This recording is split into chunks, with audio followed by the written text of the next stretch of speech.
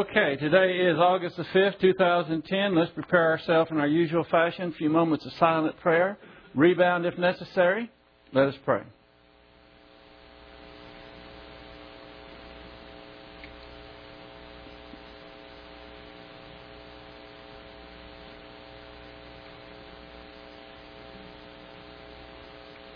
Heavenly Father, we thank you for your plan for us individually, as a church, as a nation, but for your plan for the entire earth. We thank you for your word that is absolutely astounding, and that you have given us all that we need in order to understand the great and mighty things, the deep things of your word, because of your grace. So we pray that you will help us to concentrate, for we pray it in Christ's name. Amen. Howdy. Okay, turn in your Bibles to 1 Thessalonians chapter 5. Thank you, sir. We have embarked on a tremendous part of Scripture. 1 Thessalonians chapter 5.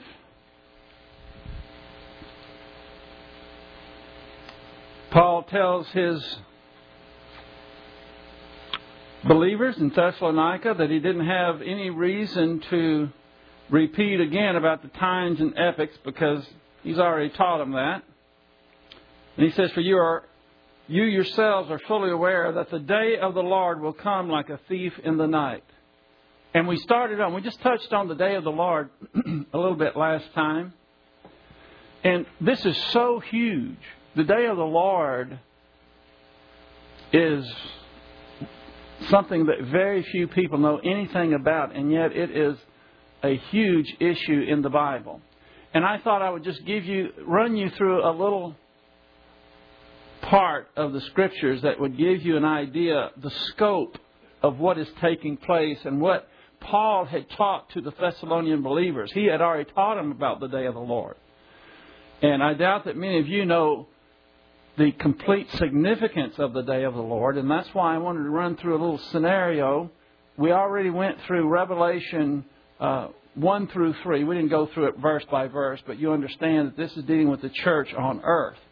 Then you have Revelation chapter 4, and the scene changes. The next thing you know, it's the throne room of God. Then you get to chapter 5, and we're going to spend a little bit of time in chapter 5 of Revelation, because it has bearing upon the significance of the day of the Lord.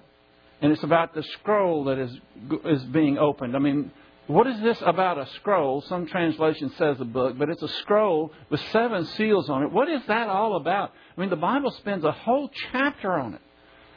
It's a big deal, and yet people know very little about it, and it has bearing upon the day of the Lord. So I'm going to go all the way back, starting with Adam again. Actually, even before that. We know that God created the heavens and the earth.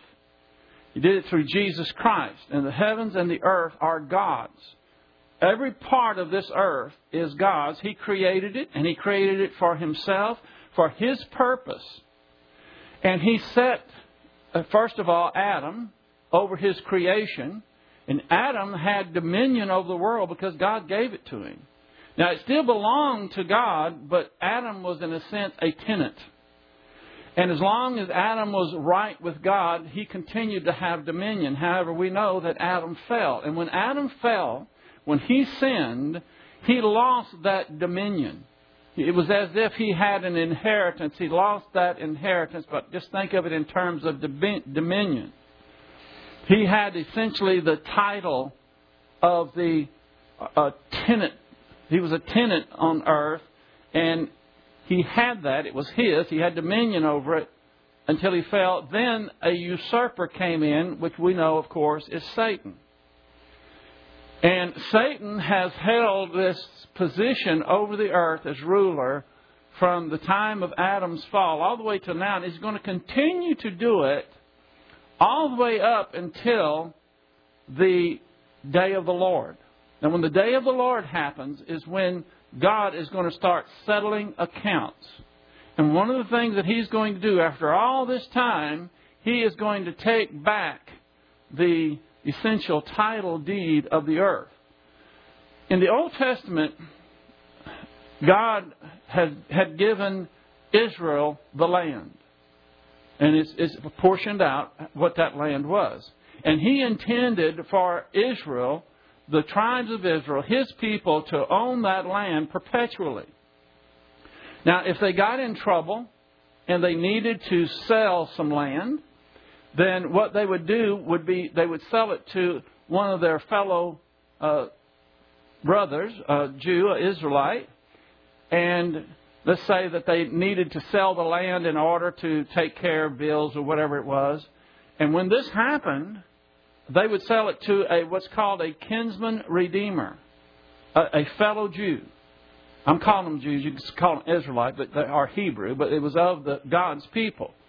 And that kinsman redeemer would pay him for the land, and then he had the right to administer it however he wanted for a period of time.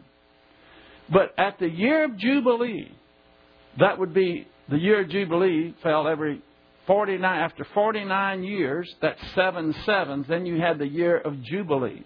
At the year of Jubilee, everything would go back to the original owner. That way it stayed in the family, stayed in the Jewish family. So, but the kinsman redeemer, when he purchased that land from one of his brothers, because his brother was in a scrape, he couldn't manage it anymore, he would pay a price for it, and they would have a deed. There was 2 copies of deeds. The first copy was written on, all the stipulations of it, and then signatories would sign it on the outside. And that one would stay open for anyone to look at. But there was a second deed that was sealed. And it was written on the inside and the outside also. And the reason it was sealed is because if there was ever a dispute later on about that land, whose land it was, only the kinsman redeemer had the right to open that deed with the seal on it to prove that it hadn't been tampered with. The first deed that was open, it was like public record or whatever, so people could look at it. There was always a chance that someone could sneak in there and change some stipulations or so forth. And if that happened, if there was ever a dispute, then the kinsman redeemer who put the deed in a safe place, the one that sealed, the seal was to show that it hasn't been tampered with. So if there was something that went to court and they said, well, it says right here, so-and-so, so-and-so, and the kinsman redeemer said, no, that's not what the original said. He could take the seal deed, remember there was 2 copies, he'd take the seal deed, break the seal, and then he would show what the original one was. You got that? Okay. Now, if the kinsman redeemer, if he he redeemed the land, he paid one of his fellow Jews for the land, and they would go do whatever they were going to do. He doesn't necessarily have to take administration of it right then. It's his. But he might go away. He might, for instance, when the Jews went into captivity into Babylon, they were gone for quite a while, and when they came back, there no doubt was disputes about whose land was whose. And then the kinsman redeemer would go to that sealed deed, and he would break open the seal and show this is the original thing, and that would be his. But there might be people that are already there that had been living on the land, and they don't want to leave. So the kinsman redeemer there was 2 things that he had to be able to do. One was he had to have the purchase price in order to purchase the land. And the second thing he had to do, after he had shown through the legalities of a sealed deed, he had to have the power to oust whatever people who had claimed that the land was theirs. He had to come back and he would show, this is my land, and they might say, so what? He has to have the power to run them out. You got all that? Okay, now turn to Revelation chapter 5.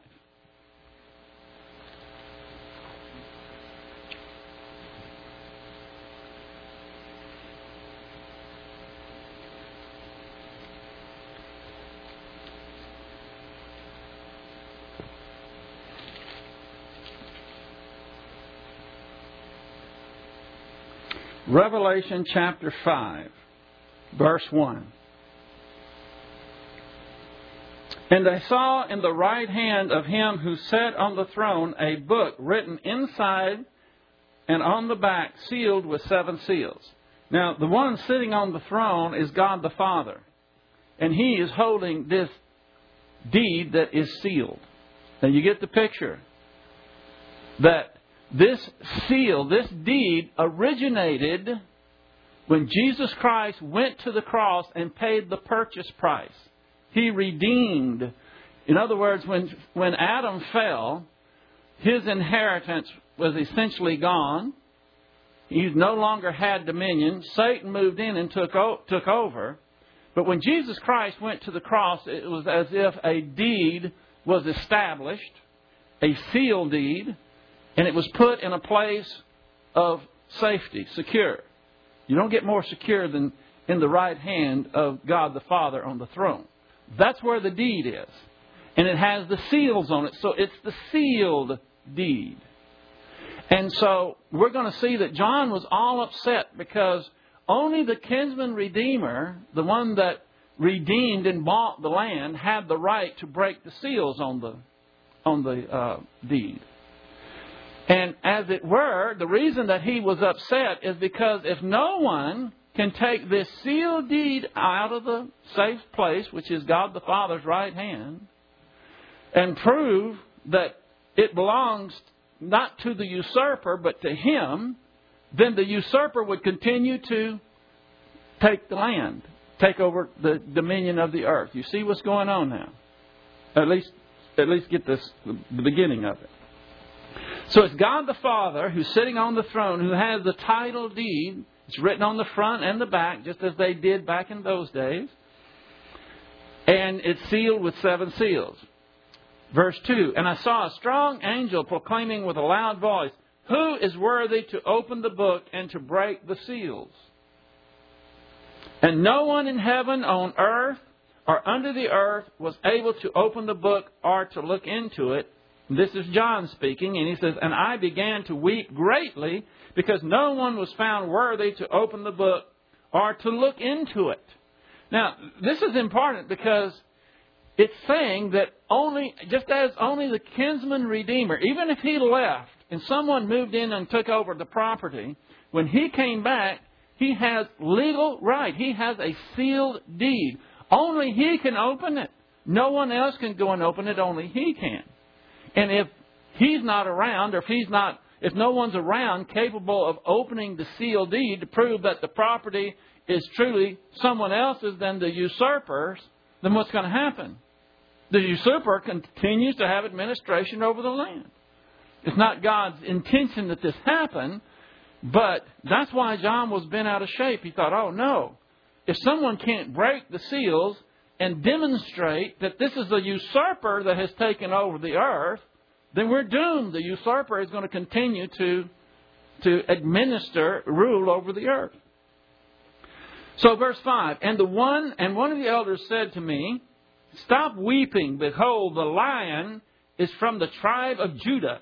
The root of David has overcome so as to open the book and its 7 seals.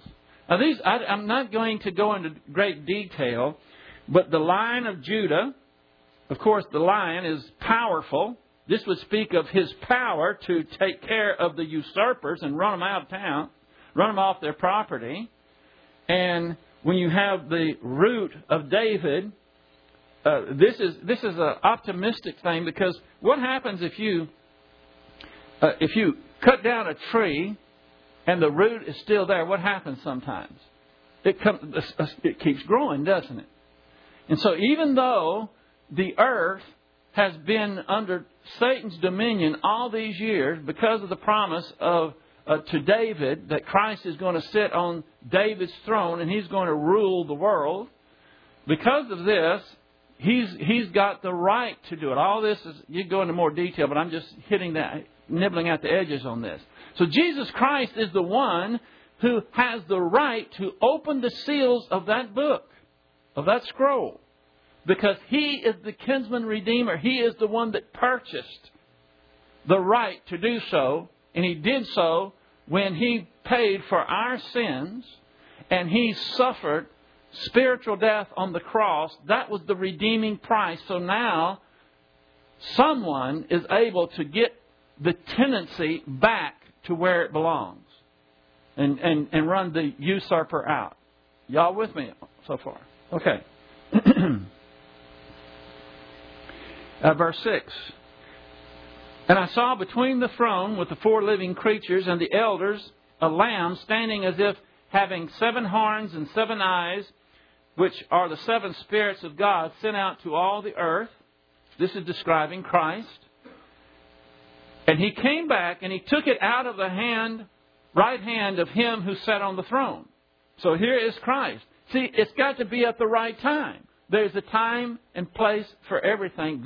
This will be the time and it will be the place. This title deed, essentially, to the planet Earth has been in safekeeping all of this time. Nobody could tamper with it. Plus, it has the seals on it. And so this is the time that Jesus Christ is going to come back and He is going to take care of the usurper, the ruler of this world, who does not have it lawfully. He usurped it. And what happens is when Jesus Christ comes back, He's going to take it out of the God the Father's hand. And when He starts breaking these seals, what He's going to do is essentially unleash hell on unbelievers. It's going to be unbelievable judgment. And when He does this, opening the seals is showing that He has the right to do so. And as He breaks these seals and these judgments that take place are happening, it's like Jesus is sending artillery in before He goes in and takes it Himself. You know, this is what they do in military conflicts. They just don't send in the infantry. First, they soften it up and they're lobbing artillery in there. And that's what these seals are doing, essentially. The usurper doesn't want to let go of it. He's going to put up a fight.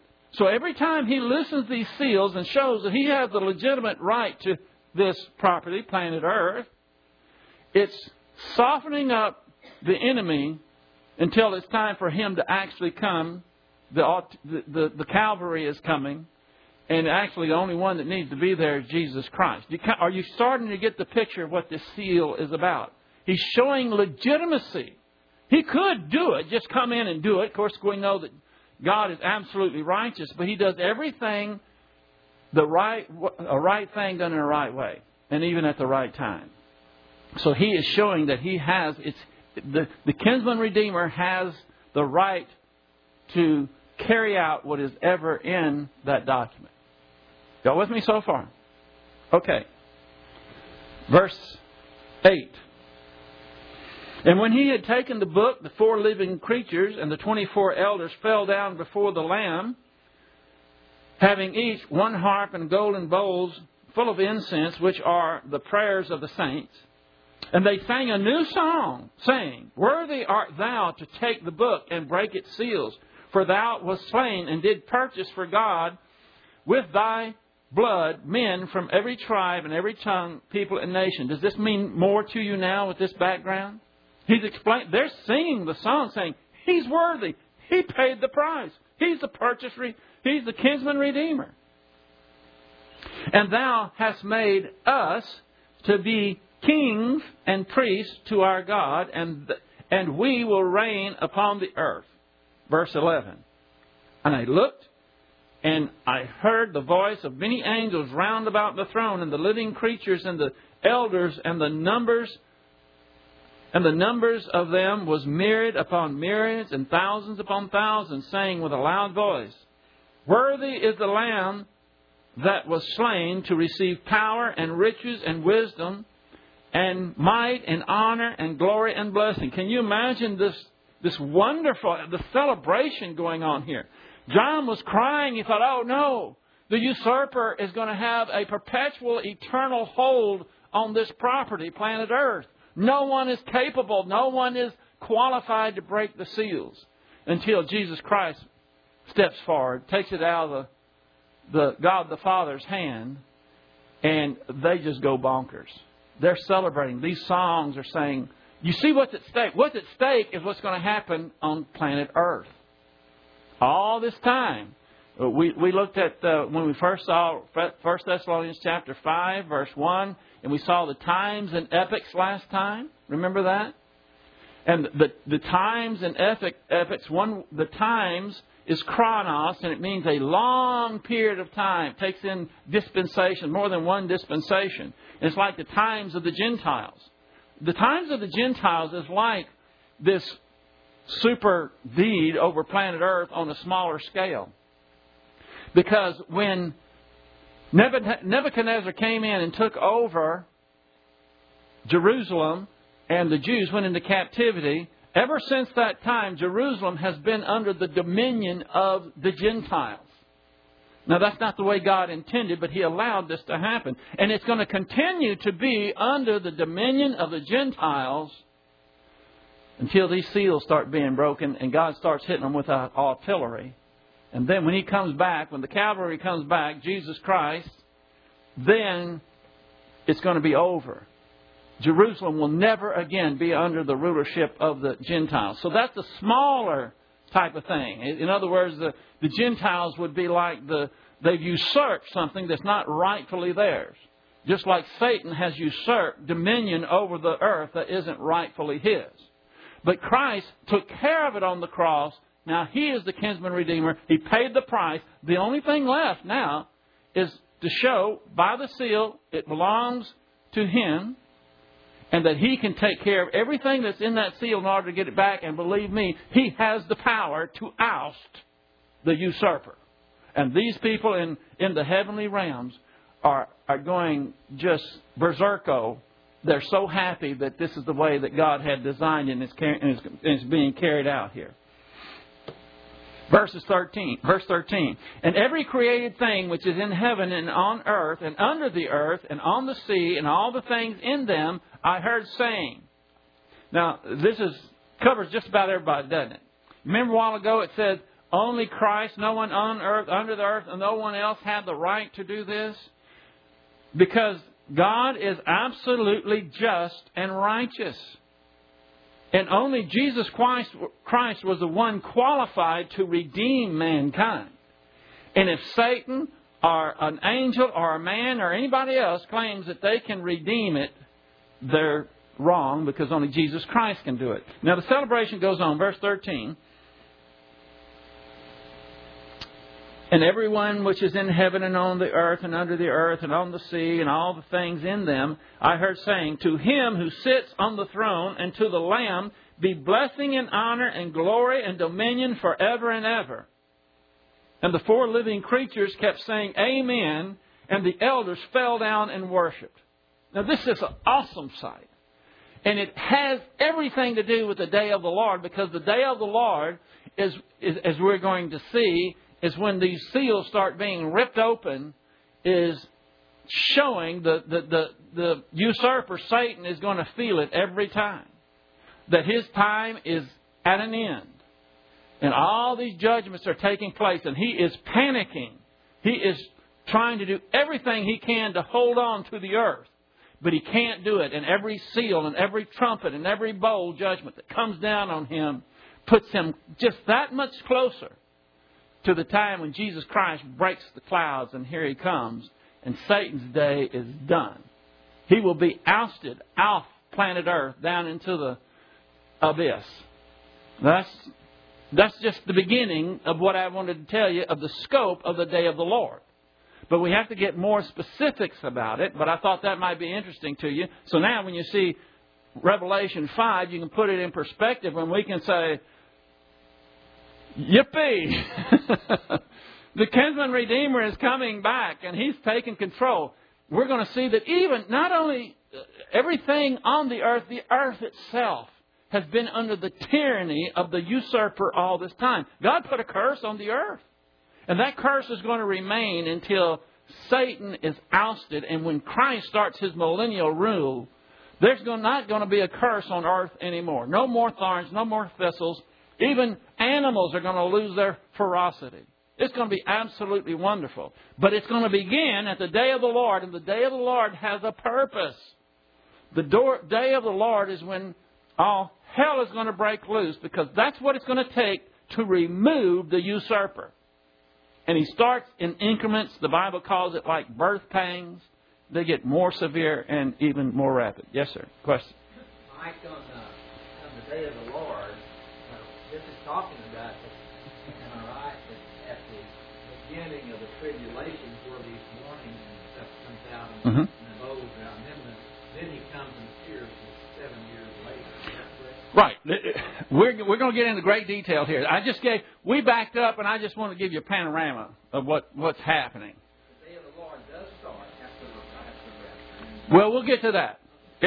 Yes, we're going to be out of here before the day of the Lord begins. Now, the day of the Lord is for actually two categories. If it's hard, there's so much, it's so massive, it's hard to bring all together. But in the book of Daniel, Gabriel told Daniel that there was going to be 490 years left for the Jews.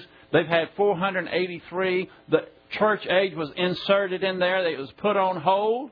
And by the time that God is ready for us to meet Christ in the air and we're out of there, there's going to be a little period of time before the day of the Lord begins. We're going to get into specifics of it so you can connect all the dots. But for right now, I'm just telling you, we're out of here. The day of the Lord has nothing to do with us because it's for Israel and it's for unbelievers. And we're not Israel. We're not God's chosen people. We're not the Old Testament saints. We're not family of God. We're royal family of God. We're church-age believers. And we're not unbelievers. And that's what God is going to wrest away from the usurper. And the usurper is using unbelievers. All the armies. It's so wonderful.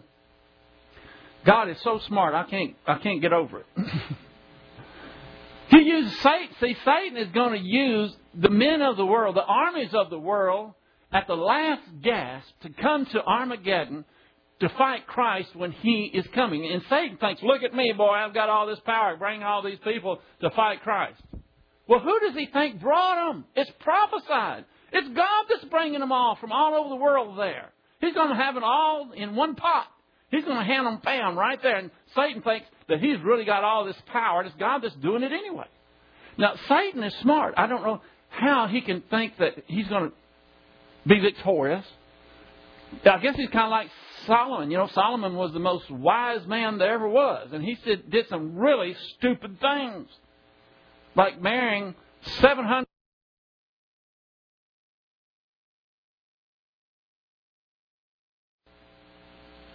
The second phase will be a period of divine dominion over the world system, where God's theocratic kingdom will be restored at the second advent. And then you have these verses here.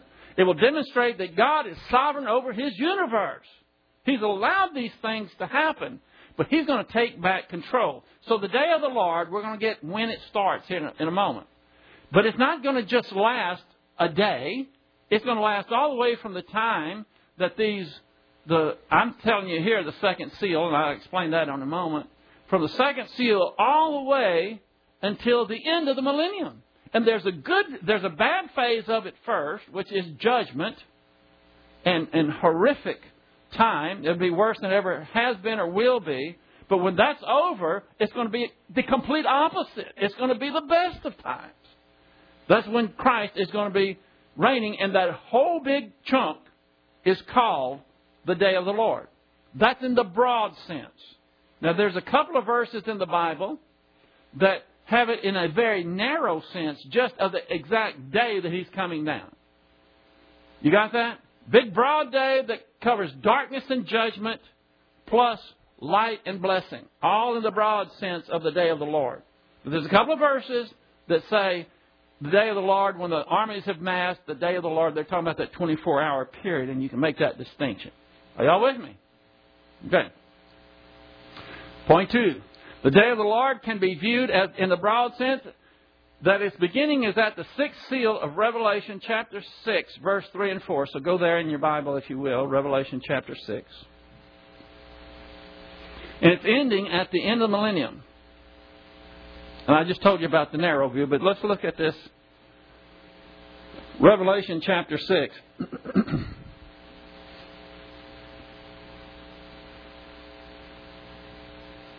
And we just finished chapter 5, so Here we go into chapter 6. Now, in chapter 5, there's no seals, there's no judgment. All we're doing is God is setting the legitimate, lawful grounds for doing what He's going to do. He's showing you, and when you get this background, you got a little bit that I gave you, you can see He's got the legal part taken care of, and now it's going to start being executed. The day of the Lord is coming. But let's look at, first of all, and I saw when the Lamb broke one of the seals, and I heard one of the 4 living creatures saying, as with a loud voice of thunder, "Come!" And I looked, and behold, a white horse, and he who sat on it had a bow, and a crown was given to him. And he went out conquering and to conquer. Now, I told you last time, I don't think that the day of the Lord starts here. Some might want to argue it does, and it's not that big a deal. But this is a form of judgment in the sense that the world is being conned, but it's not the calamitous type of judgment that's going to be coming. That's why I think it starts at the second seal, as you'll see in a moment. There's 4 horsemen of the apocalypse. The first one comes on the white horse, which is the first seal.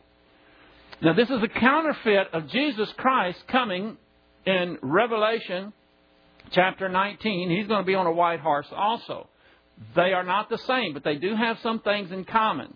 We're going to see as we continue that there are certain things that have to take place by the time Jesus Christ returns. And there are similarities between this rider on the white horse, which is Antichrist, and Jesus Christ, which is the Messiah coming back. Both of them made a contract.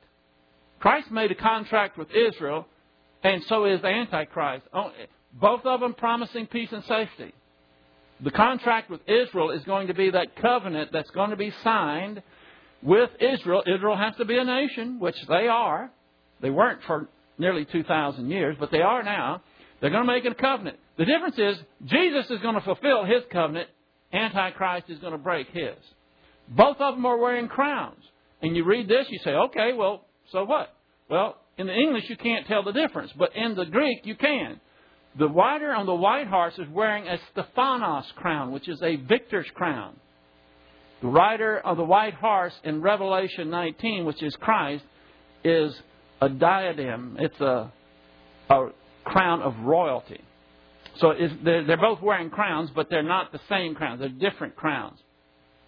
Furthermore, you're going to have the rider on the white horse here go through. He's got a bow. You notice he's got a bow, but no arrows. This is not a hot war. This is politically, he is establishing his base. He is conning the world. And this is, let me give you the scenario here of what fits, why this is the revealing of Antichrist. We're going to see in 1 Thessalonians chapter 2, there are 3 things that's going to happen when when the day of the Lord begins. They're actually going to happen before the day of the Lord begins. One is the apostasy. One is the revealing of Antichrist, and the other one is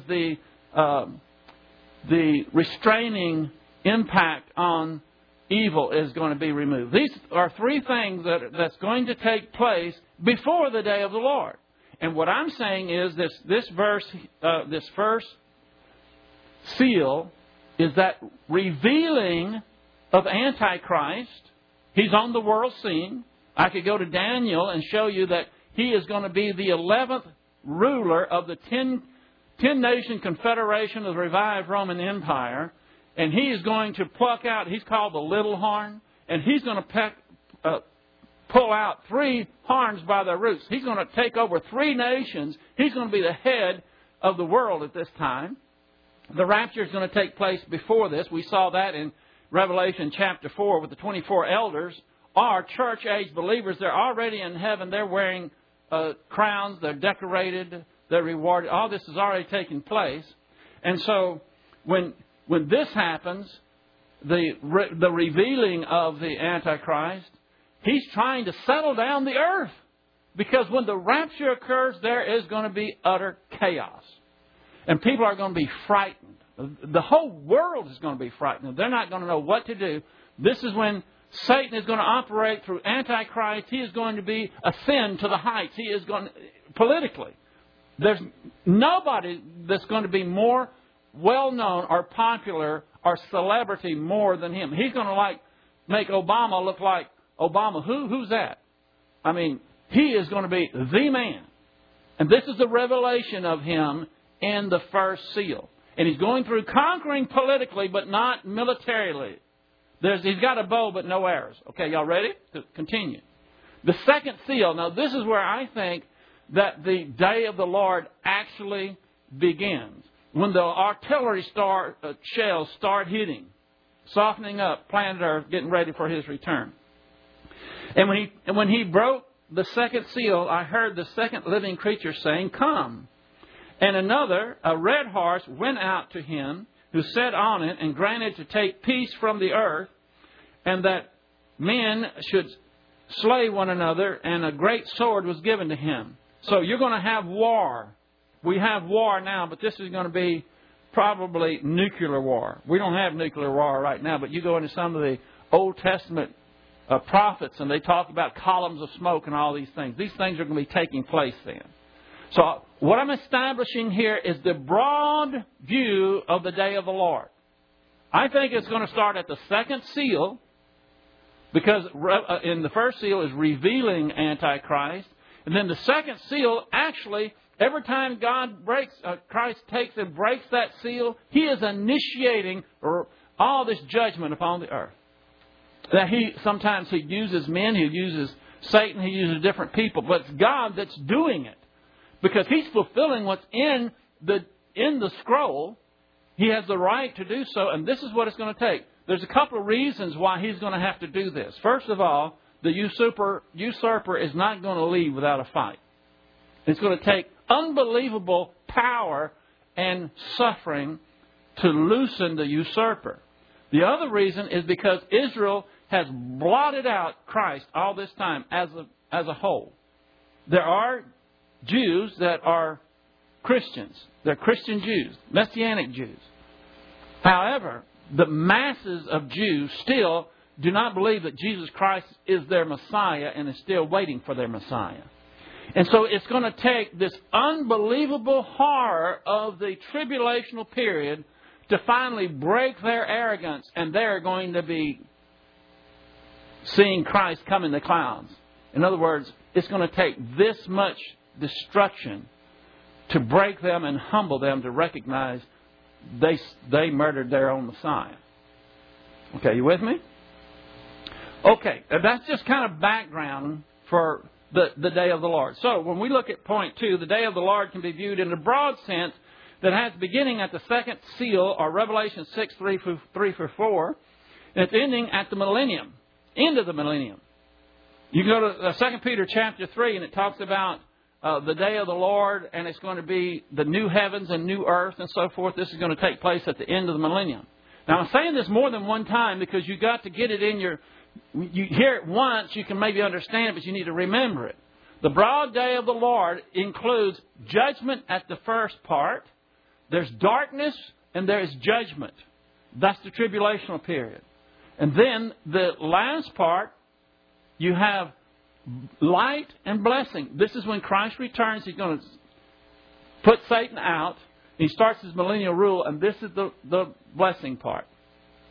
That's the broad sense. The narrow sense is just the day that Christ is returning to at the second advent. And in Joel chapter 3, verse 9 through 16, Zechariah 14, 1 through 5, it is speaking of the day of the Lord in the narrow sense, just as the day that He's coming by. And those verses talk about the armies are amassed, and it's about to happen. Now, I'm just back to where I was going to start tonight. Here's a kind of a graph. The day of the Lord has both aspects, darkness and judgment, as well as light and blessing. This will start, the second seal is when it's going to actually, the artillery barrage starts. Now, the artillery barrage, I'm not saying that what we know as Daniel's 70th week or you could say what we would call the tribulation starts at the second seal. I'm not saying that. The actual 70 years begins when that treaty is signed. When that treaty of Antichrist is signed, that's when the 77 years begin. But nobody knows. See, we don't know when Christ is going to return. And we're going to see, as we continue in our scripture here, that nobody knows when the day of the Lord is going to be. When it's going to start. In fact, they're so mixed up, they're going to be saying peace and safety, and whammo! God is going to lower the hammer on them. And they won't even know what's coming, but we'll see that in a minute. So the darkness part is divine wrath during the tribulation. Here's the narrow sense of the day of the Lord. This is the day of the second advent when Christ comes. He's going to obliterate the armies that Satan has amassed. All unbelievers will go down into hell, into torments. It's called the baptism of fire. And Satan will be locked up. That will start his millennial reign and will last 1,000 years. And this is going to be light, divine blessing, and God's rule. This is the broad sense of the day of the Lord. The narrow sense is just the day. Y'all got it? Ready to move on? Okay. The word day in Genesis has both a broad sense, 24-hour day, and a narrow sense, just part of a 24-hour day. I closed on this last time, but it's good to hear it again. In Genesis, it says the evening and the morning were the first day. That lasted how long? 24 hours. That's the broad sense. And we also read, and God called the light day. Well, the light was only part of a day, and yet God is calling it day, and that's only part of a day. So the idea that there can be a broad sense and a narrow sense of the word day is perfectly proper. The Bible already uses it in Genesis. So this isn't something that's weird. Point 5. The broad day of the Lord will not include the rapture of the church, but will include the second advent of Christ. Therefore, the rapture must be a separate event from the second advent. Now, you say, duh, but there are a lot of people that think the second advent and the rapture happen at the same time. You say, well, how do they believe that? Well, how does the preterist say that all prophecies have already been fulfilled? I don't know. Stupido. But what do you do? There will be a period of time between the rapture and the beginning of the day of the Lord. You understand that? The tribulation does not begin when the rapture occurs. The rapture is going to occur. And I don't know how long it's going to be. I don't think it's going to be that long a time. But everybody is going to be in a dither. And who's going to come along and save the day? Supposedly. Antichrist. And in his conquering, his political shenanigans and so forth, he is going to make a deal with Israel. And when that contract is signed, that starts the 7-year period.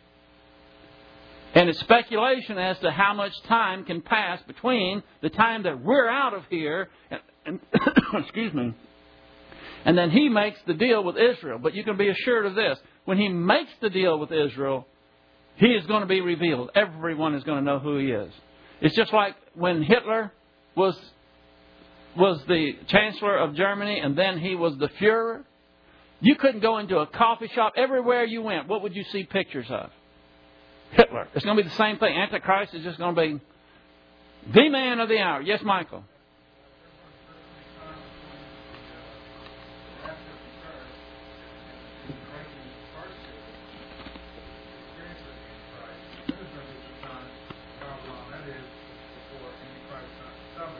Yeah, when the first seal appears and when the covenant is signed, I can't pinpoint it. I don't know exactly when, but we know one thing: when the church is out of here, and what I will teach later in 2 Thessalonians, the restraining ministry of the Holy Spirit, which is in us, we're all indwelt by the Holy Spirit, hopefully filled with the Holy Spirit. When that's gone, then those are the things that are going to enable the Antichrist to rise into power. And sometime during this first seal, he's got to already be a player by the time he makes that contract. But when that contract is signed is when that last 70 weeks of Daniel, the 7-year period, begins.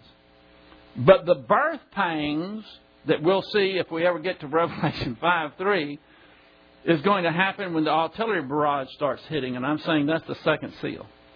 Okay? Okay, the broad day of the Lord will not include the rapture of the church, but it will include the second advent. Therefore, the rapture must be a separate event from the second advent. There will be a period of time between the rapture and the beginning of the broad day of the Lord. Already there's going to be a contract signed in between that time.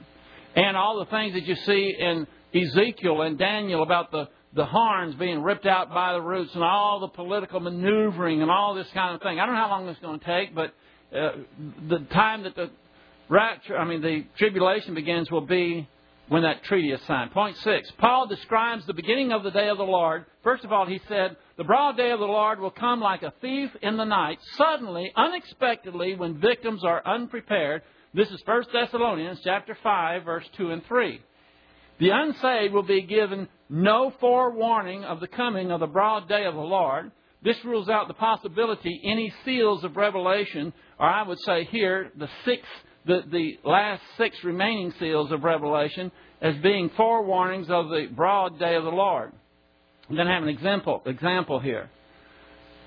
It rules out the 6th seal in Revelation the 6th seal of Revelation 6:12 through 14, that will cause great cosmic disturbances and major earthquakes, causing people to flee to the mountains with terror. That is Revelation 6:15 through 17. That's the 6th seal that Christ breaks. There's going to be a lot of trouble. In light of this reaction, if the disturbances of the 6th seal were a precursor to the day of the Lord, in other words, the day of the Lord did not occur until the 6th seal, then the unsaved thereby would be given a graphic forewarning of its coming and would not be caught by surprise when it comes. Thus, the day of the Lord would not come unexpectedly like a thief in the night. You got that? It says that it's going to be like birth pangs. You ladies that have babies before, when you had that first birth pang, did you know when it was going to happen? No, you just all of a sudden you're going along. I don't know. I never experienced this, but I assume you're going along and all of a sudden you go, uh-oh, something happened. Didn't know it was going to happen. You know where you're going to be or what's going to be going on. That's the idea. And for those that thinks that the day of the Lord starts at the midpoint, you're already going to have the 4 horsemen are going to ride. You're going to have war. You're going to have famine. You're going to have pestilence. You're going to have 1/4 of the population of earth is going to be wiped out. And how in the world can something like the day of the Lord then catch them by surprise? What's going to happen is when Antichrist ascends to the top politically and takes control, and he's going to tell everybody, it's fine, I've got it covered. And he's going to even have Israel. Who so far has been able to make a contract with Israel and make it stick? Nobody. But he's going to convince them he's the man. Even the Jews are going to trust him. A lot of people think that the Jews are going to think he's the Messiah. And so when this happens, they're going to be caught off guard because they're finally in the wake of the rapture, all the chaos that has taken place and people are all upset. He's going to calm them all down. I got it under control. I am the man. Just trust me. Israel, got it made. 7 years, you don't have to worry. I'm going to protect you. You can go back and you can have the temple. You can have the sacrifices. You can do all these things. It's all going to be covered. And people are going to say, look at the stock market. It's doing fine. Finally, we're back to normal. And when they're saying peace and safety, whammo, that's when the day of the Lord is going to start. And that's going to be at the 2nd seal. That's what I'm saying. Point B. Paul stated that the broad day of the Lord will begin at the same time the unsaved will claim that they have established a state of peace and safety in the world. 1 Thessalonians 5:3. George Milligan asserted that the tense and mood of the verb translated shall say, together with the word translated when in the statement, when they shall say peace and safety, indicate coincidence of time in the event spoken of. It is at the very moment when they are saying that Literally, people will be saying, "Oh, isn't it great?" See, Antichrist has brought in a false millennium and they're buying it. They have rejected Christ. They have believed the lie that Satan can rule the world and bring about peace and safety and everything that people want. And at the very beginning, when they're saying finally it's back to normal, that's when it's going to hit. They'll be saying peace and safety. And that's not the first time that they've done this. They said, I'm going to take you to some scriptures in the Old Testament when they were saying the same thing. The false leaders were telling them, everything is fine, peace and safety, no problem. Of course, I'm sure none of our leaders would ever do that, but tongue in cheek. Peace will be removed from the earth when the second seal is broken, Revelation chapter 6, 3 through 4. The peace will be established by Antichrist when he goes around and he's conning everybody. I got it covered. Then it's going to hit. A study of Revelation 6 through 19 clearly indicates that there will be no peace or safety for the unsaved from the time of the second seal through the second advent immediately after the Great Tribulation. Or after the Great Tribulation. In other words, once that second seal is broken, there is no peace or safety. And it gets worse all the way up until the time that Christ comes. And then unbelievers are had. So it's Satan. Revelation chapter 6, verse 1 and 2, Antichrist will attempt to counterfeit Christ, bringing peace to the world. When he comes riding a white horse, promising peace, Ezekiel 34, 23 through 30, says that God establishes His covenant of peace with Israel. The covenant will result in safety, peace with nations, and the elimination of harmful beasts and famine. By contrast, the Antichrist establishes His covenant of peace with Israel. God will, when He does that, after He does His contract, then God will inflict the world with conditions opposite those brought by His covenant of peace. In other words, when Antichrist has commanded the world saying peace and safety, that's when God is going to say, okay, it's going to be just the opposite of what Satan is going to. He can't do it. Point C, Paul asserted that the destruction at the start of the broad day of the Lord will come just as suddenly as travail, literally the birth pang, comes upon a woman who is about to give birth. 1 Thessalonians 5:3. Paul used the singular form of birth pang and placed the definite article "the" before it. This, together with the emphasis on how the day of the Lord will start and the suddenness with which its destruction will come, indicates that Paul was referring to the very first birth pang. It is a woman's very first birth pang that comes suddenly at the start of the painful process of giving birth. Not the later hard labor pangs. The reason you say, well, okay, so what? So here's the point. If the labor pangs did not begin until the midpoint of the tribulation, you're already getting into the hard labor pains, and that's not how they start. Ladies, you don't start with the hard labor pains at the very beginning, do you? The beginning of labor pains are easier. I'm talking about something, I know I never had a baby, but I assume, they're manageable. And then towards the end, you don't want to be in the womb. You don't want to be in the room with some ladies, because I understand it's quite an ordeal. Maybe you do want to be a woman in the room and comfort them and all, but when my daughter was born, there was no deal about it anyway. When I got off the elevator, this big nurse, about this tall, about this wide, she said, "You the daddy?" I said, "Yeah." "You go to the stock room." Not the stock room, the Stark room. That's where daddies waited. And 12 hours later, I was presented with a little baby girl. And about 5 guys came in after me, and they went. They already had their babies and gone. I was protesting. I was here first. Made no difference. Thus, as we conclude earlier, Paul was teaching that the beginning of the broad day of the Lord will be characterized by the very first birth pang. These points are covered in detail in R.E. Shower's book. This is where I've got some of this information. Maranatha, our Lord come. Birth pangs are a favorite metaphor for tribulations God's judgment will bring upon man. The beginning of birth pangs and the first 4 seals are the same thing.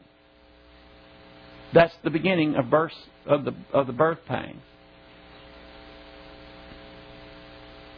Or actually, I could say it's the last. The first one is the revealing. The world must go through 7 years of birth pangs for Messiah, for the Messianic age to be born into the world. You got that? Messianic age is Jesus Christ, millennial rule. And it's not going to come in all of a sudden. It's going to come in. The world's going to have 7 years of birth pangs. And it's going to be doing so much. It's wresting away the deed from the usurper. Jesus called the suffering described in Matthew 24, 5 through 7, the beginning of birth pangs in verse 8.